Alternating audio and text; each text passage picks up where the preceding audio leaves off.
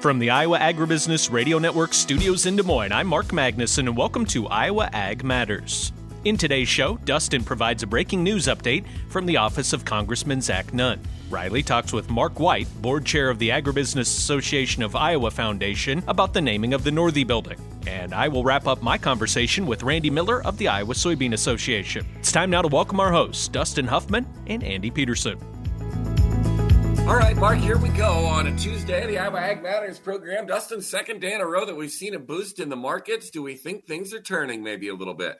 I don't know. It's going to be hard to say. It was kind of cautious this morning, I know, on the overnight. There was up. Well, soybeans had a good jump, but corn and the rest of them, they were kind of just easing their way forward, and that was kind of following the lead of the stock market from what we could understand. I mean, the data that we got was supportive of the marketplace yesterday, a lot of the trade expectations, but outside markets, but it wasn't quite what they were expecting, and so therefore they're playing it a little cautious. A few more outside economic factors are going to be coming into play throughout the week, so we'll have to keep an eye on that, and those, of course, are macroeconomic issues. And, of course, we'll talk markets as we talk with Eric Ralph of Comstock with Mark Magnuson. Joined today by Eric Ralph of Comstock for our opening market discussion. Eric, what are we seeing taking place in the grains today? Well, actually seeing a little follow-through on yesterday's reversal action that we saw, particularly in the corn. Not up a lot, but you've got corn up a penny and a half in the break, beans up 12, and the wheat seeing a little bit of enthusiasm as well, up anywhere from 3 to 8 cents, depending on the class and contract. So nice to see some other participation other than just the corn like we saw yesterday. But that was a big time reversal yesterday, and a lot of different areas you could point to as to the cause. But the timing works out well, and it would stand to reason that maybe we've actually seen a low here for a little while. And Eric, when we think about the corn price right now and, dipping below $4 there for a little bit and just where we were not too long ago, I mean, we know the reasons that the price has gone down, but it is just jarring to see that, isn't it? Oh, absolutely. And it's demoralizing. And sometimes that's what it takes to get the market moving is to break the psyche of the traders, of the farmers especially, and get the grain moving. And you had a lot of basis contracts come due the end of this month to deliver against that March board or roll. And some were rolled, there's no question, but a lot of it, once you've broken the psychology, they're just going to go ahead and make the sales and then maybe try some potential paper reownership or something along those lines. And so that can often cause a low here. And, we refer to it as a John Deere low, spring low, whatever you want to call it. Because there is so much cash demand coming up here the first of next month. Eric, what is the situation right now with South America and kind of what the weather's looking like and what kind of progress they're making? Progress is unparalleled. They've been able to move at a tremendous rate, both in the soybean harvest and in the corn planting. So that safrinha corn is going in extremely fast. There's arguments to be made both ways, but I would say that the general summary is this: Mato Grosso, for the most part, looks like it's going to have cooperative weather for at least the well predictable forecast, and that being, less than 10 days. And so you've got pretty good conditions forthcoming for Mato Grosso, which is about 45% of that safrinha crop. And then the rest of the country looks a little more dire. Looks like we're going to be drier, a little hotter than normal, and could have an interesting development down there. And if you have that kind of trouble everywhere but Mato Grosso, that can lead to a very short crop. And we're starting to see more on the soybean side. We're starting to see more of these private estimates, and some of the bigger outfits reduce their production estimates down into the mid 140s, which we've been there for a long time. And we saw the Brazilian Ag Ministry get down there last week, and now you're seeing some others follow suit. So you've got a lot of the estimates that were in the low to mid 150s now down in the 145 to 148 range, where the USDA at last report was still sitting at a 156. So there's definitely a downward revision to be made by the USDA. I think most are expecting that. And as a result, we're starting to see maybe a little turnaround in the soybeans as well. Well, we'll hear more from Eric Ralph of Comstock Investments later on in the program. But first, Andy Peterson's here. He's got his 3 big Iowa Ag Matters. Number 3. The 20-year population low on the monarch butterfly, according to Chip Taylor, the founding director of Monarch Watch at the University of Kansas. He says the drought down south has been lowering the population of monarchs that will be coming back to the United States, which is not a good sign. and that's not a good sign. But eventually, this is a very resilient butterfly. It has a high reproductive rate. It will come back. I'm not worried about that. What we are dealing with here is weather events. Most insects are driven by weather. Monarchs are no exception. We have a long-term view. The long-term view has to deal with the amount of habitat we have available. So the habitat puts a cap on things over a long period of time. He says the good news is the monarch butterfly is resilient and has a high productive rate. Number 2. Making progress on building poultry processing capacity within Iowa after House passage of File 2257. Iowa Secretary of Agriculture Mike Nagg's legislation to expand small-scale poultry processing within the state.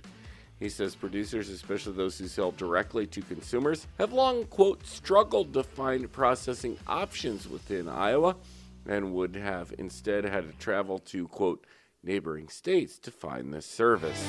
Number 1. Leading the transition to clean energy accurately with the best available science, according to Growth Energy CEO Emily Score, who says that includes using the GREET model to boost emerging sustainable aviation fuel. We have a unique opportunity to get sustainable aviation fuel into emerging markets, and it's critical that we take advantage of that. Crop-based inputs are the only viable sources of clean, renewable energy available in large enough volumes to truly decarbonize the skies. To get there, the U.S. Department of Treasury must ensure that biofuel producers can take full advantage of new tax credits in the Inflation Reduction Act. That means using the GREET model to properly reward climate-smart agriculture. Some political forces are looking to meddle with the data collected by the GREET team at Argonne National Lab, solely to cut farmers out of the SAF market. That's why we're continuing to urge IRS to follow sound science when it comes to eligibility for new tax incentives. Now, she says there are several groups calling on the Biden administration to inject different assumptions into the GREET model, which would not benefit the ethanol industry and Iowa producers. I'm Andy Peterson. Those are your 3 big Iowa Ag Matters.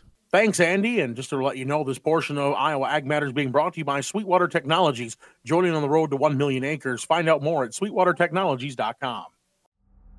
Are you ready to diversify your farm income? Sweetwater Technologies, powered by GRIP, is offering the next generation of agricultural entrepreneurs turnkey, owner-operated drone business partnerships.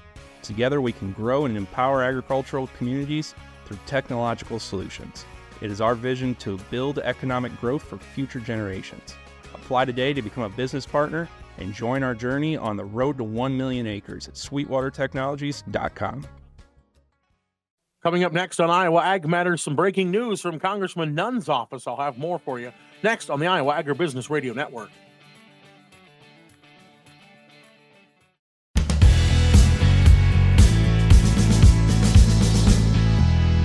Breaking news here on Iowa Ag Matters this morning as it relates to this E15 sales year-round allowance from EPA, which, as we've been discussing, is fantastic starting in 2025. However, what are we going to do for this year? Well, that's what the congressman is working on, isn't he, Dustin? Well, it only took the Environmental Protection Agency 500 or 600 days past their deadline to rule on an application of bipartisan Midwest governors led by Iowa's Kim Reynolds to let them use a provision under the Clean Air Act to allow these states to determine whether or not they have E15 year-round availability.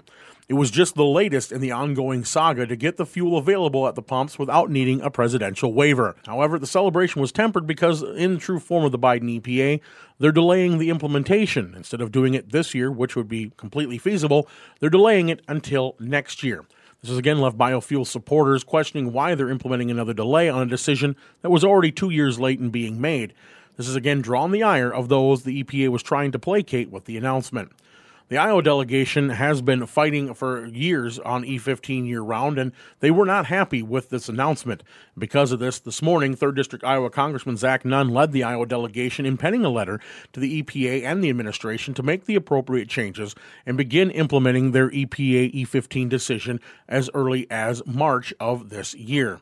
Congressman Nunn told me this morning that American farmers and consumers have waited long enough for these changes, and that the availability of cheaper options like E15 gives consumers an option at the pump, and that these options are essential when they are facing higher costs for everything from fuel to food. Nunn iterated that the Biden administration's economic policies have the American people in this predicament and that this delay just is going to pile on those issues. Nunn said that this decision just shows that the administration is putting farmers last on their list of priorities.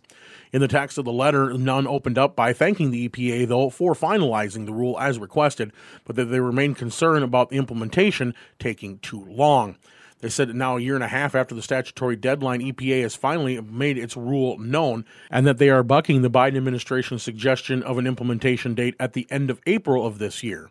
They said each day farmers provide access to homegrown fuel that's good for the environment, America, and national security, and that nearly every other row of corn in Iowa is used to create biofuels and reduce gas emissions, or greenhouse gas emissions, rather, by roughly 50%.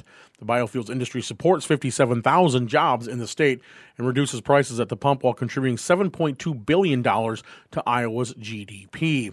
They said this delay in the permanent year-round E15 sales punishes American families who have already faced economic damage.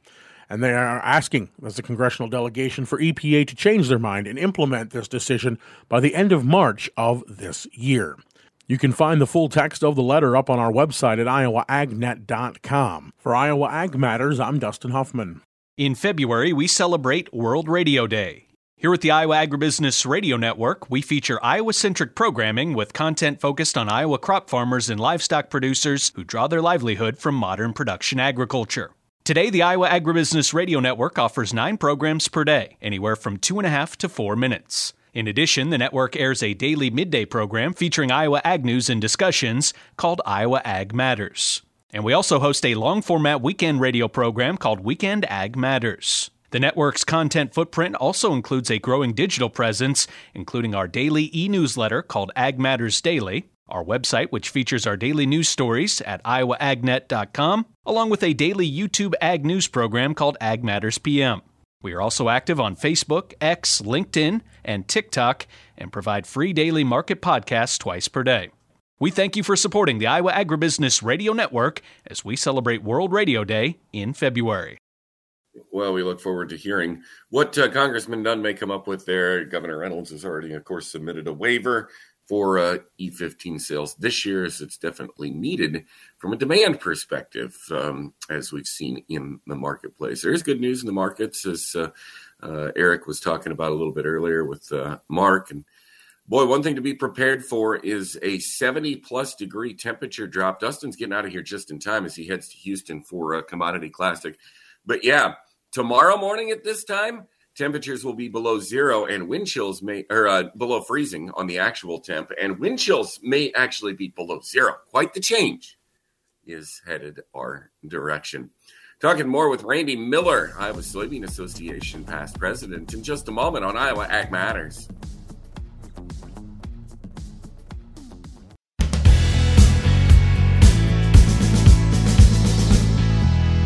It's time for a rundown of those elevator numbers here on Iowa Ag Matters for this Tuesday morning. I'm Dustin Huffman. Now the contracts are starting to switch at the elevators from March to May. Some have done it all at once, some are doing it a little at a time, and some haven't started yet at all. We're going to run down the numbers we have, though, for you. Starting at ADM Burlington, they're 23 cents under on corn at $4 even. Soybeans 2 cents under at $11.46. Cargill and Eddyville, they're a nickel over on corn, cash bid $4.13. New Co-op Algona, 23 cents under on corn, $4 even. Soybeans 60 cents under at $10.97. Ag State Sheldon, they're 15 cents over on corn, $4.23. Soybeans 68 cents under at $10.80. Ag State Elta, they are a dime under on corn at $3.98. Soybeans 62 cents under, they're at $10.86. Cargill Cedar Rapids 18 cents over on corn, they're at $4.26. Soybeans a nickel under, cash bid $11.43. Nexus Co-op Marble Rock 20 cents under on corn, $4.03. Soybeans 55 cents under, they're at $11.02. Lincoln Way Ethanol Nevada 19 cents under on corn, they're at $3.89. ADM Des Moines, 20 cents under on soybeans. Their cash bid $11.28. New Co-op Red Oak, 23 cents under on corn. Cash bid $4. Soybeans 50 cents under at $11.07. Mid-Iowa Cooperative Green Mountain, 38 cents under on corn, $3.85. Soybeans 52 cents under at $10.96. New Co-op Sheraton, 38 cents under on corn. Cash bid $3.85. Soybeans 55 cents under at $11.02. Walk-On Feed Ranch, 18 cents under on corn. They're at $3.90. Soybeans 56 cents under. Cash bid $10.92. New Co-op Co-op Glidden 23 cents under on corn. They're at $4. Soybeans 55 cents under. They're at $11.02. Innovative Ag Services Farley 27 cents under on corn. They're at $3.96. Soybeans, they are 59 cents under with a cash bid at $10.98. Cargill and Muscatine closed for the season. They'll reopen April 1st. And again, the contract bids are starting to switch from March to May. Cash corn and soybean bids are subject to change without notice. Always check with your local elevator when making sales to obtain the most recent price. And that's been a check of your elevator numbers here on Iowa Ag Matters. Locally led, locally relevant, locally driven. Mark your calendars this February to join the Iowa Soybean Association at a 2024 Innovation to Profit meeting in your area. With meetings in Storm Lake, Waterloo, Fairfield, and Lewis, this is an opportunity to engage with fellow farmers and learn about research opportunities to boost your profitability, productivity, and sustainability. A new year brings new opportunities. Take advantage of them today by registering at iasoybeans.com. This message is brought to you by the Iowa Soybean Association and funded by the Soybean Checkoff and the United Soybean Board. We got more market information still to come here on Iowa Ag Matters, including a complete rundown of the midday numbers. Mark and Andy will have that for you. Also, don't forget about the free market podcast. We can get them to you through Amazon, Apple, Google, Spotify, and Podbean. All that market analysis free of charge right to your mobile device. This is Iowa Ag Matters from the Iowa Agribusiness Radio Network.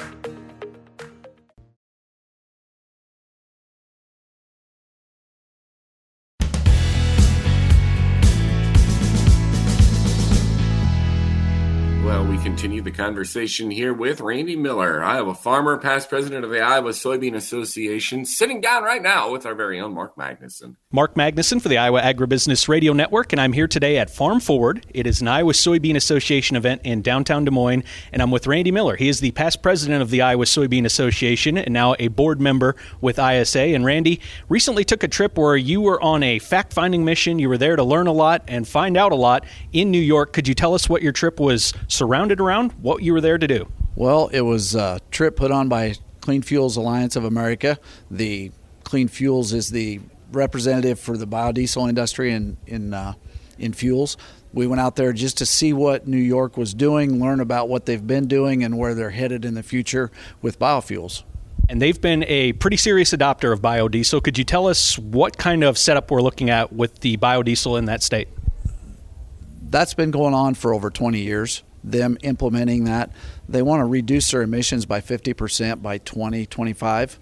So the only way to get there today quickly is biofuels. That's the answer today to get to lower carbon emissions. So they've embraced that completely. They run biodiesel in all of their fleets, their police, fire, snow plows, park tractors and lawnmowers and stuff. They run biodiesel in everything. Let's talk about some other of the uses for biofuels and specifically home heating. How does that work exactly, and how widely adopted is that? In New York, there's a mandate of B20 blends for home heating oil. So they're going to mandate that to be used in all the home heating oil because in the Northeast, most of those houses don't have the infrastructure to go to gas, like natural gas or LP. There are furnaces that are put in the houses. There's a barrel in the basement. They fill them, and that's just, they're kind of locked into that because of infrastructure. So this is once again, the quickest, the simplest way to lower your carbon scores to help the environment in those big cities is to run a B20 blend in their bioheat. And that is then pretty popular in that city as far as just being widespread? For the most part, they've adopted it the same as they have in their vehicles, and they just run it, and that's the way it is. Like I said, the mandate is to increase to 50% by 2035. So that's a huge leap in gallons. Randy, where are some other areas that you've seen the expansion of that demand that has been built and has, I guess, allowed farmers here in Iowa to feel good about that, seeing this expansion happen right in front of their eyes? The ports in New York and New Jersey, they're starting to use them in their biodiesel on their ships and things like that for maritime. So any of that use is huge. Biodiesel provides a 13% bump to the price of soybeans. That's what it adds, is 13% of the value. So anytime you can increase the amount of biofuels in any sort of transportation or heating circumstance, that's where you're going to get a bump in usage, and it's going to help.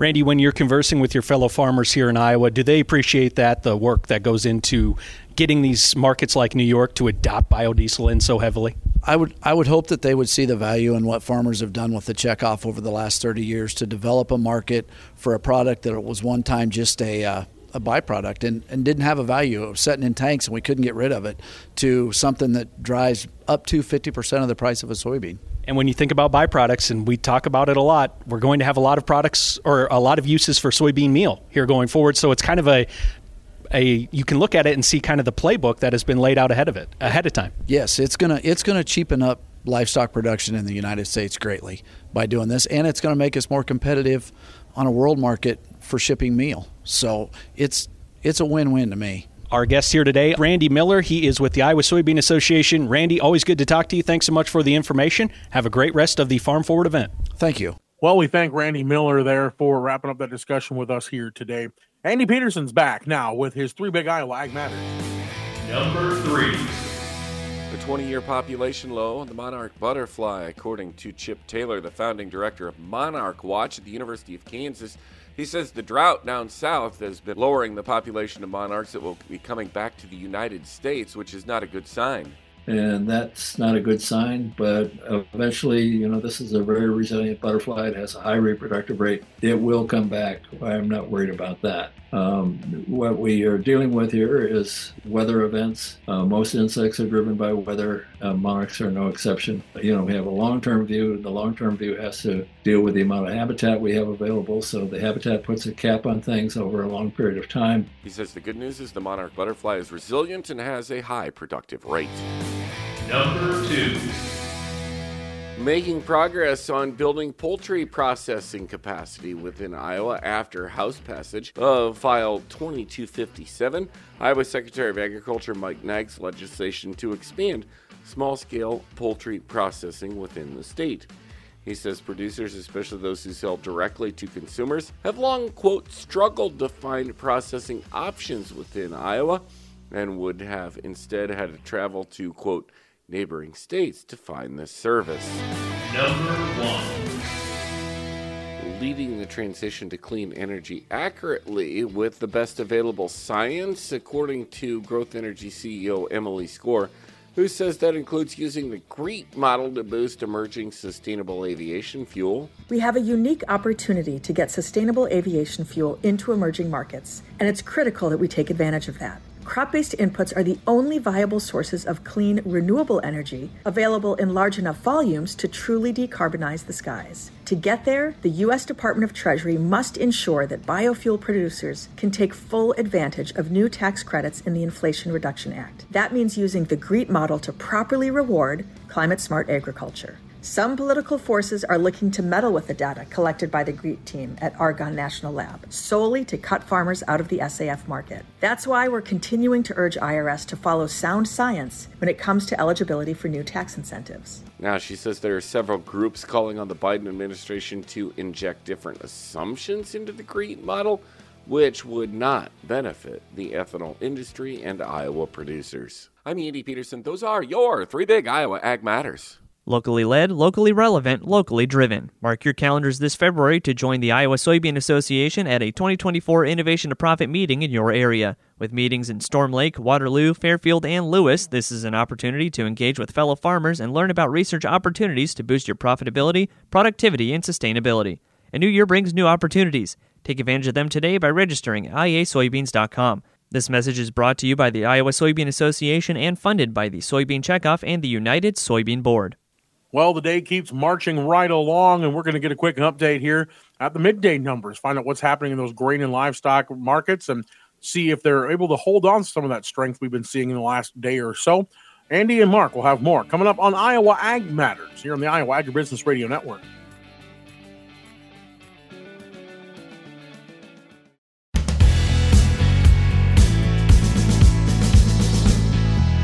This is the Midday Market Update on Iowa Ag Matters. I'm Mark Magnuson. Joined today by John Heinberg of Total Farm Marketing for our Midday Market discussion. John, what's taking place in the grains today? Well, we're seeing at least a little bit of buying strength in the grain markets so far today. Now, we'll see if it can hold in here. It's kind of, at least for corn and soybeans, more soybeans than corn been fleeting off the highs from last night and early part of the session. First, let's go to the wheat market. That's where the most strength's been the last couple of days. Obviously, watching some of the weather coming through. We got 70s and 80s going across the central plains today, and those temperatures are going to quickly drop tonight and tomorrow. So maybe you're throwing a little weather premium in that KC wheat price. That's probably helping that wheat market out a little bit there. We got to be careful. U.S. wheat is still not competitive on the global scale in terms of global prices, so maybe it's a short-lived rally. We'll have to just see how things kind of play out. I think that's helped the corn market. Plus, too, we've gotten through the basis contract window for the most part. Those producers that had basis contracts had to either price or roll them. I think that put a lot of selling pressure into the corn market the last couple of days. That kind of came to an end yesterday when we reversed things higher. We are seeing a little bit of follow through today. We do have first notice day for the March contracts for all the grains coming up on Thursday. So we're seeing just some end of the month movement there. Be nice to see us get a few more pennies out of this corn rally here. But again, still the markets are on the defensive overall and still trending lower. Lastly, the soybean market, like I said, good strong move from the start of the day. We did actually pick up an export sale this morning from unknown destinations. So a combination of that, some short covering. That's the latest on the grains. Here's Andy Peterson with more livestock news. Mark, daily estimated cattle slaughter is where we start. The numbers, 122,000 head. That is 20,000 more than a week ago with the holiday, of course,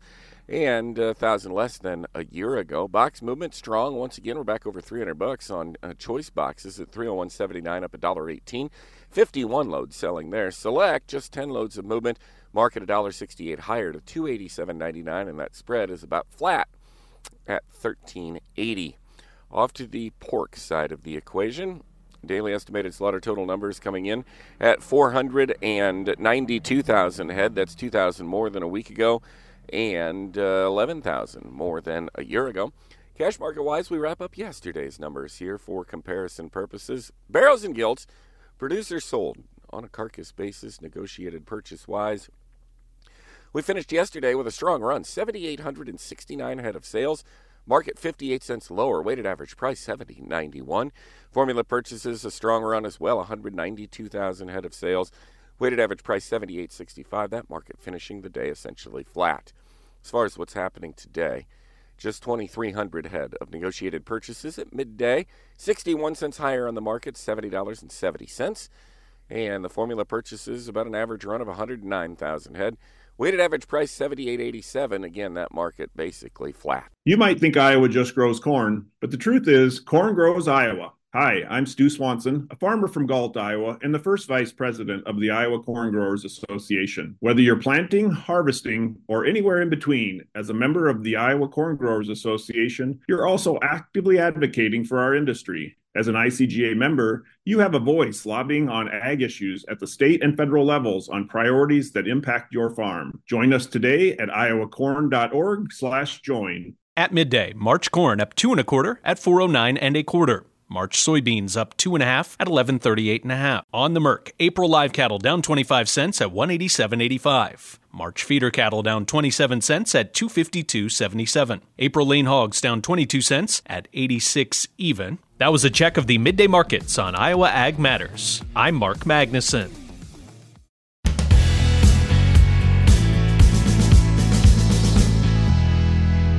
On we go with the market analysis here on the Iowa Ag Matters program today. Andy and Dustin and Eric Ralph from Comstock visiting with Mark Magnuson to focus on livestock. Let's switch over to the other side of the ag marketplace in the livestock complex. Are things still going strong there with the livestock, Eric?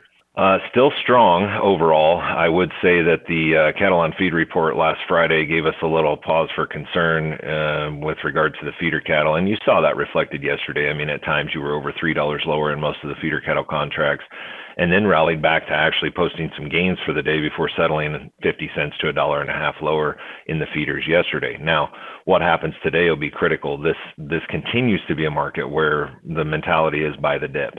And so do we see buyers just swoop in and start buying this up again, or are we going to get a real break and get a technical correction that will probably reload buyer interest if we get down a little ways here?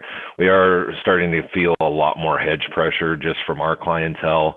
That probably bleeds through to the rest of the marketplace as well. So the chance of a correction certainly out there. Now in the live cattle, they've held very well. Cash trade last week was extraordinarily good, especially late week. Some of the late confirmed sales on Friday, even after that cattle on feed, were $4 and $5 higher in the dressed and $2 to $3 higher on the live basis. And so you ended up with these national averages that were actually improved because there was so little trade prior to that Friday reporting deadline. So now what do we do from here? Does the hedge pressure take over and we actually get a meaningful correction, or are we going to buy every little dip? And that'll be obviously something we learn over the next several sessions. Hogs continue to look good. The cash is actually closing the gap with the futures, and the hog market continues to rally and look very robust. The July contract now has closed above $100 for the second day in a row yesterday, and maybe we could see that sustained for a while yet. And so, I've always said it's hard to stop a livestock bull, and it doesn't matter if it's in the hogs or in the cattle. But the rumors around the countryside with regards to hogs, disease is a problem, PRRS is prevalent, and so they're not confident. Industry participants are not confident that the supply is going to be very robust as we move forward here. And then, Eric, with the latest cattle on feed report, was there anything that really piqued your interest, caught your eye from the report as compared to the previous report? Something that has changed, or anything that kind of had you thinking, wow, that's interesting? Absolutely. That placement number was a lot higher than I thought it would be. I honestly thought the trade was being optimistic, looking for an 88% placement number, and then we end up getting a 93. I thought it would be closer to 84 or 85, and that's just, having ties to heavy feedlot country and knowing what the weather situation was during January following the holidays. So you always have that 1 week shutdown. And so January is always a low placement as far as volume. It's always a low placement month anyway, but month to, year over year comparison, when you're comparing January to January, I thought this was going to be exceptionally low. Locally led, locally relevant, locally driven. Mark your calendars this February to join the Iowa Soybean Association at a 2024 Innovation to Profit meeting in your area. With meetings in Storm Lake, Waterloo, Fairfield, and Lewis, this is an opportunity to engage with fellow farmers and learn about research opportunities to boost your profitability, productivity, and sustainability. A new year brings new opportunities. Take advantage of them today by registering at iasoybeans.com. This message is brought to you by the Iowa Soybean Association and funded by the Soybean Checkoff and the United Soybean Board. Well, some big news coming up from the Agribusiness Association of Iowa Foundation, an honor they're paying to their former CEO. We'll hear about that next on Iowa Ag Matters.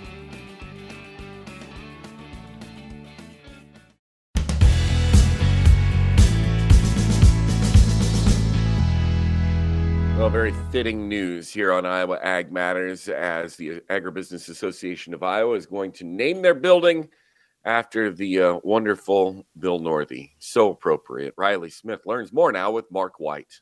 First, before we talk about anything else, you guys are naming the building, the Northey building. Tell us a little bit about that decision.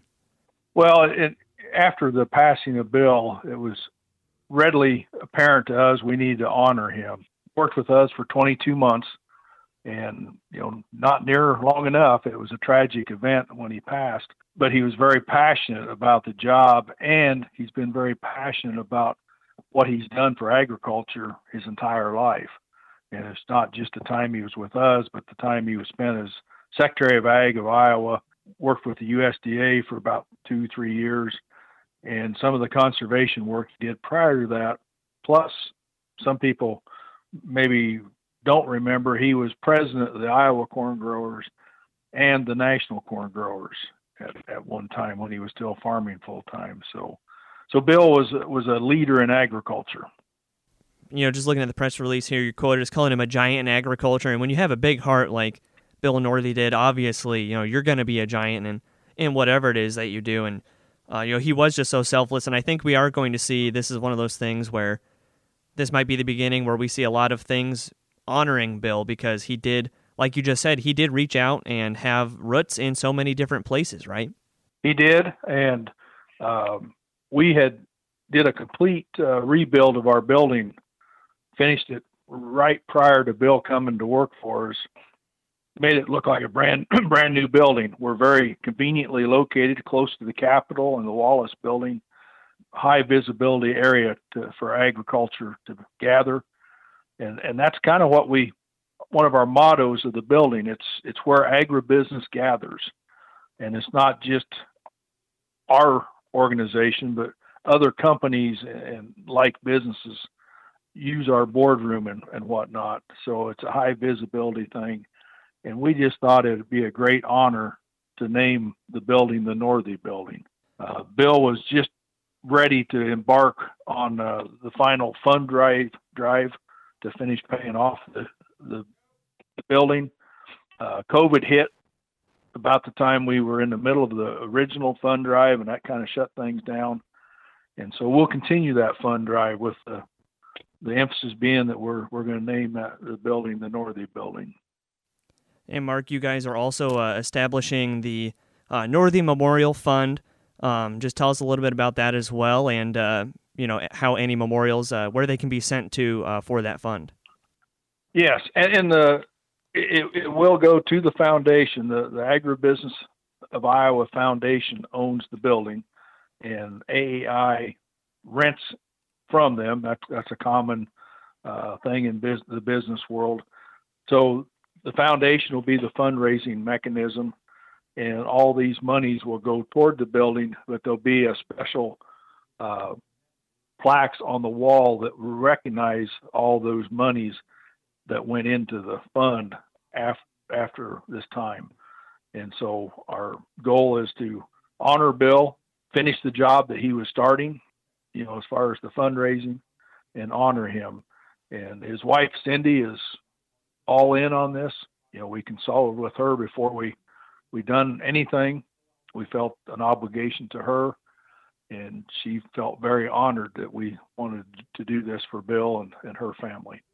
Memorials can be sent to the AAI Foundation.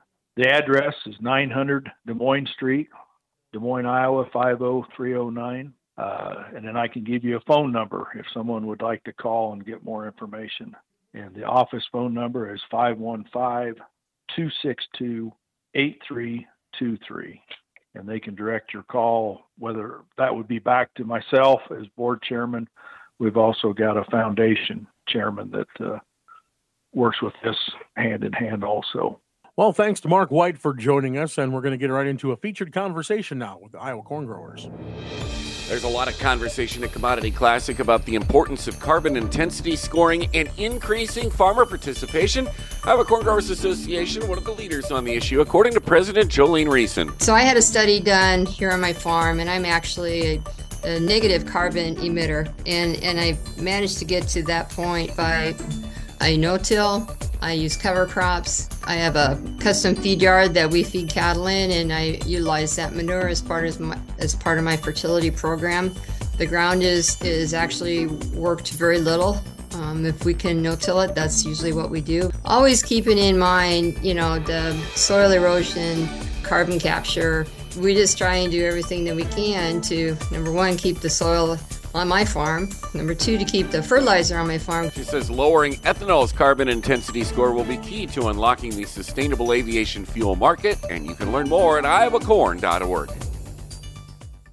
Well, that brings us to the end of another edition of Iowa Ag Matters. I'm going to be wheels up this afternoon, heading to Houston for Commodity Classic. I'll be bringing you content from there throughout the rest of the week, so stay tuned here on Iowa Ag Matters and across the Iowa Agribusiness Radio Network. Thanks, everybody here at the network, and thanks to you for listening. We'll see you tomorrow